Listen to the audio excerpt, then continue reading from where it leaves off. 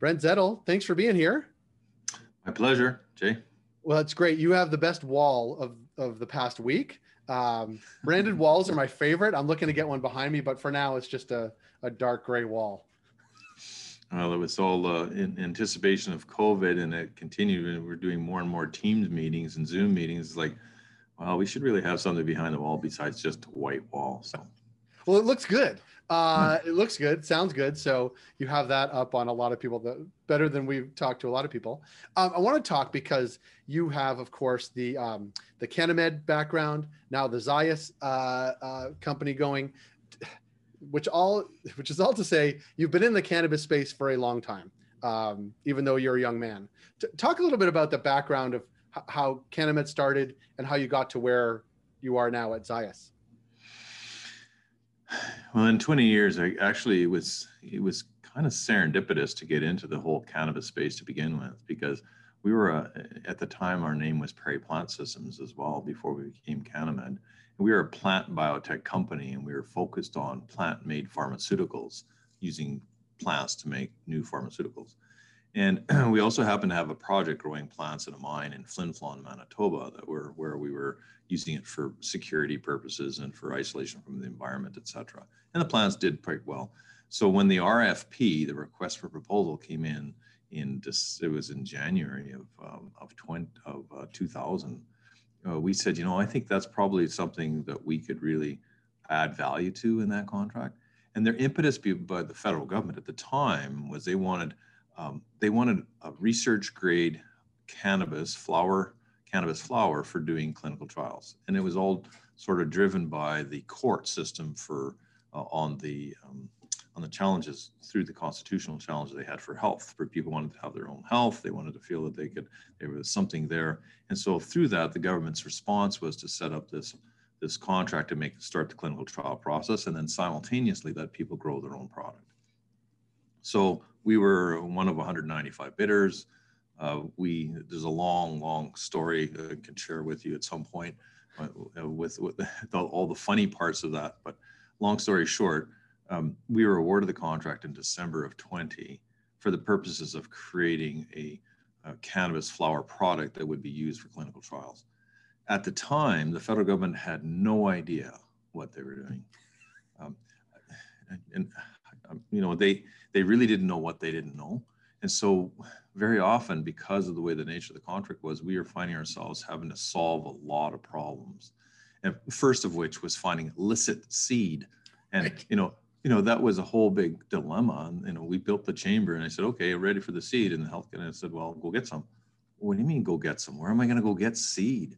And they said, well, you go find them around the world. So we found a consultant who then reached out to 3 colleagues around the world in different parts and found out, because it has to work from official country communication, that these 3 researchers were all working illegally and then were consequently incarcerated for their illegal activity in cannabis. I mean, that's how this whole thing got started. So then I said, well, this is crazy. How are we going to do this? So they started sending us bags of undefined seed from successful court convictions. Oh my So goodness. all the stuff that was going to be destroyed, they had to send us the seed for that. And then from there, we had to select and grow the plants out and select something that would work. So we went through this massive collection and screening process, which wasn't covered by the contract. And we collected, 12 varieties out of 80.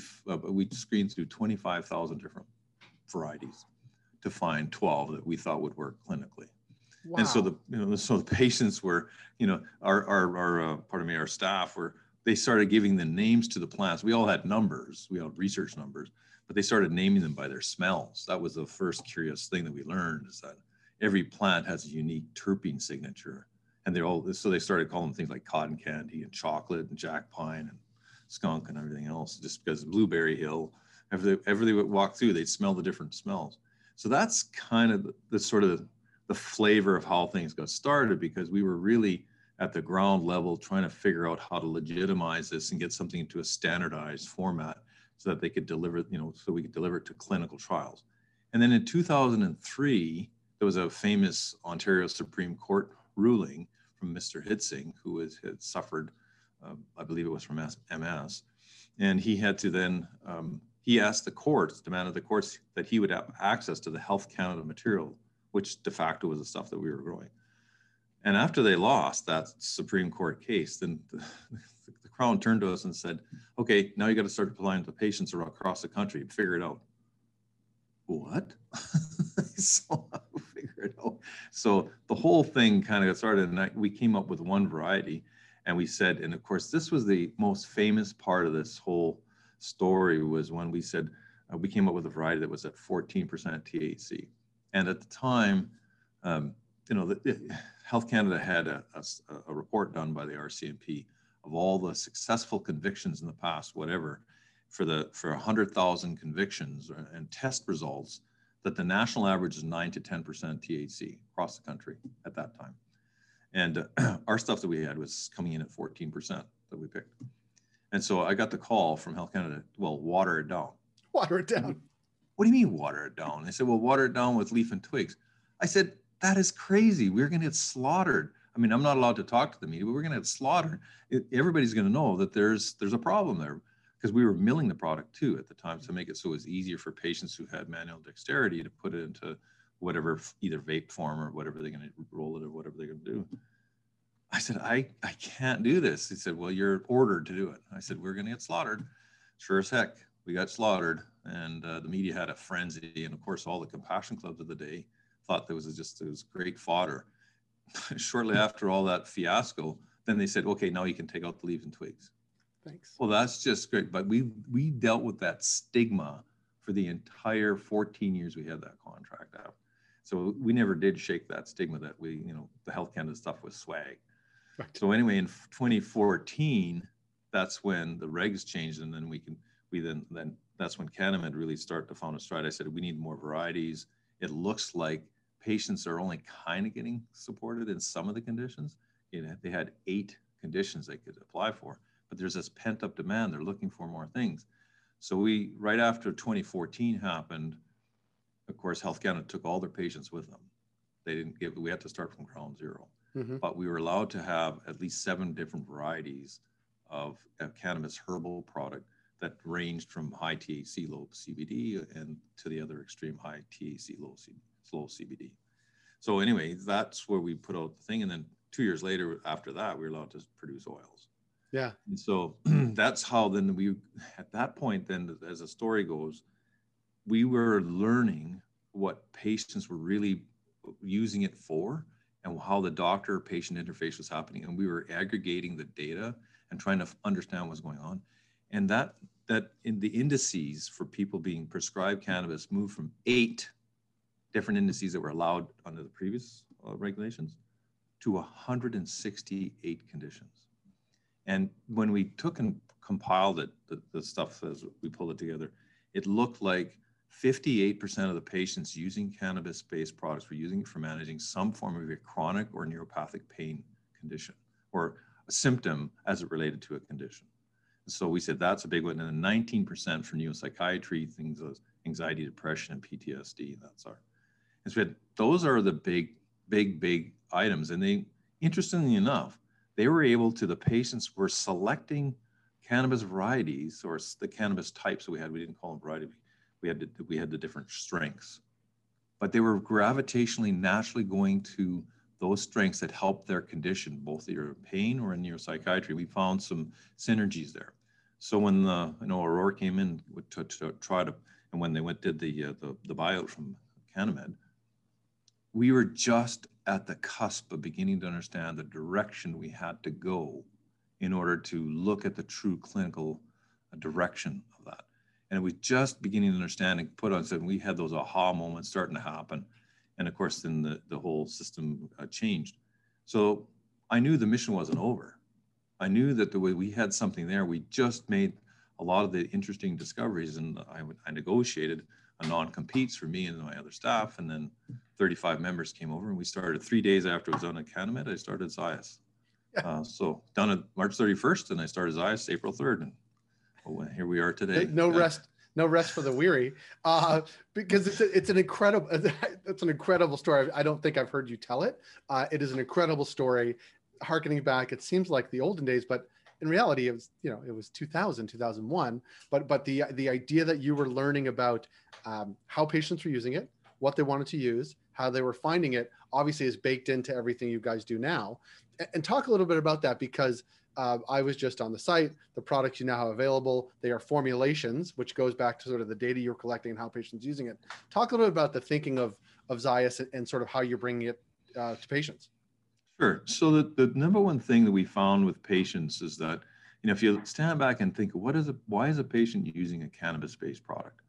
And they're using it really to either offset or mitigate a symptom, and then they want to get on with their life into a more normal life.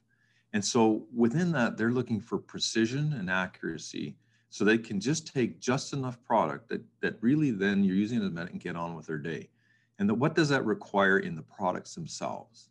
That really requires that there's a lot of precision in the products that are made. In other words, that they're always consistent time in and time again, because a patient self-titrates. When they find the right product, they dial it in, and then it works for them. And when it doesn't work, that's when it's a problem, when it changes all over the map. And so number one focus was making sure we had a quality team, to making sure we're making the quality of products that are very consistent, that follow a GMP time in and time again. That was our number one priority. The number two priority is making sure that we have the right formulations in there that was akin to what we noticed before, that you have a balanced to a 1-to-1 ratio product and a one that has a higher CBD product in it, because that seems to be where the gravitational pull was initially. But behind that for the patients, making sure that there was always product available. The one thing that drives me nuts is in a rec product, some of the rec products are, they're Hall of Famers are saying, it's so popular, we're out of stock. Well, that doesn't work for a patient. A patient needs to know that product's going to be there all the time. Otherwise, why do you build in the reliability? When we were at CanniMed, in the 19 years I was in the cannabis space, or 18 years I was there before, we never ran out of product once in 18 years. We weren't allowed to for Health Canada either. So we had that discipline. We always had inventory of the same stuff all the time. And we had 281 points of quality control.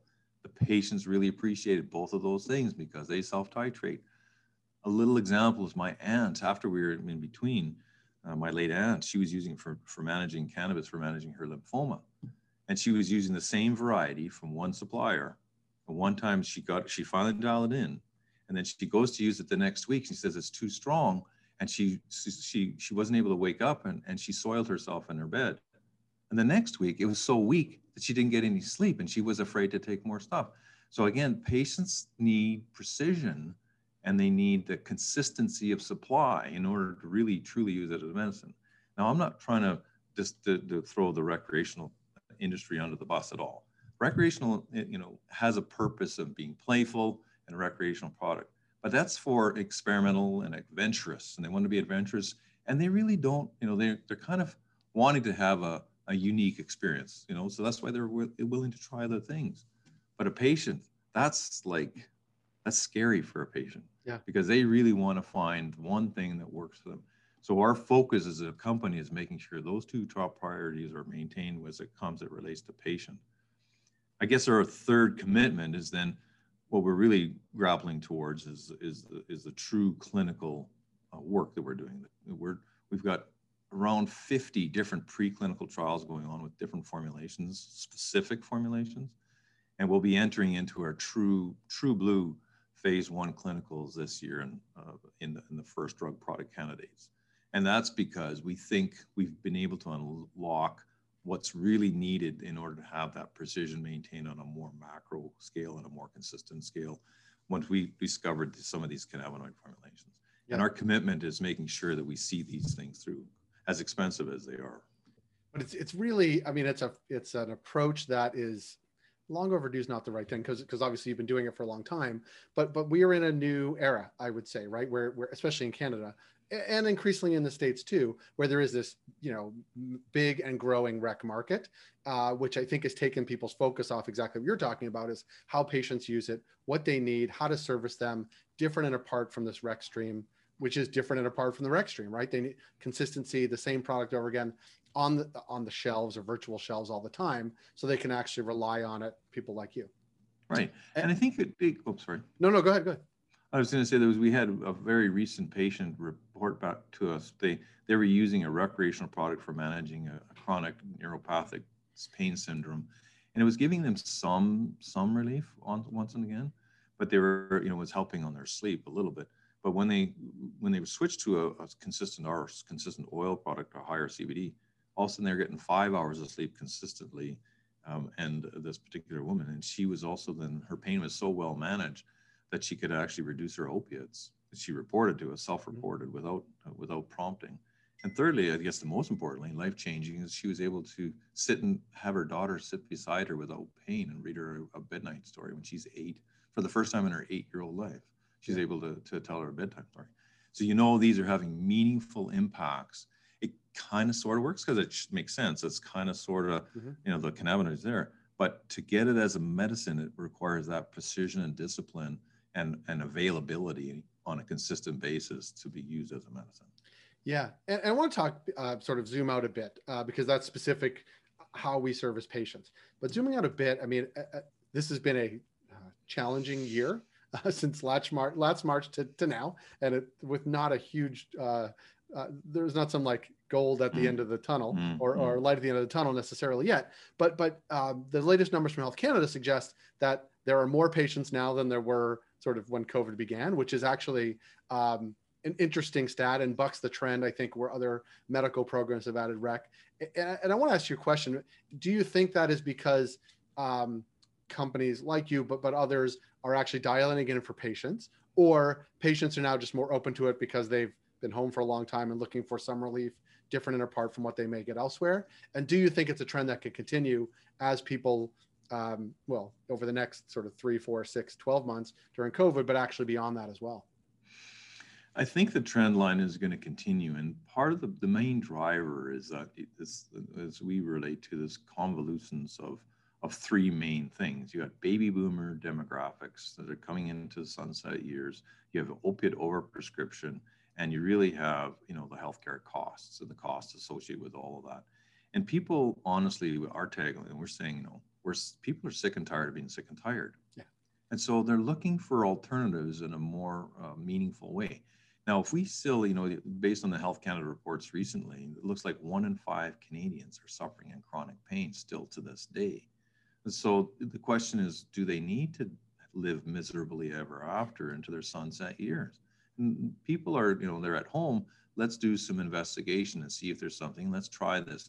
I would say there's a more openness to trying new things that would help augment this. But I think it's pent up. It's about pent up demand by the fact that people are sick and tired of being sick and tired. I don't subscribe to this paradigm where healthcare is only related to having somewhere between 7 and 10 prescriptions, and we still feel like crap. I think health should be something that people feel like they're emboldened and they're getting their life back, that things are going back to normal, that things are coming back to some semblance, their sleep is improving, and they're getting some positivity out of that. And the cannabinoids offer a lot of that potential.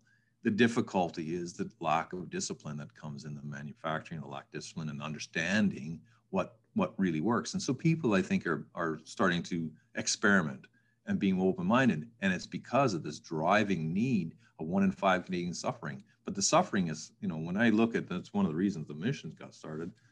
I know that the suffering is still, the human condition is one of great suffering still to this day. And the baby boomers are in their sunset years are going to continue to drive that. I think there's still a significant upside as it relates to people looking at this, but especially once we unlock those nuggets of truth as it relates to formulations that really are benefiting. I like that. I like unlocking the nuggets of truth. Well, we know that you will have your nose to the grindstone, seeking out those nuggets as you enter clinical trials. We appreciate your time and your perspective and longevity of that perspective. And we hope to have you back at some point to talk about the path forward and how things are going. So thank you for joining us, Brent. My pleasure, Ray.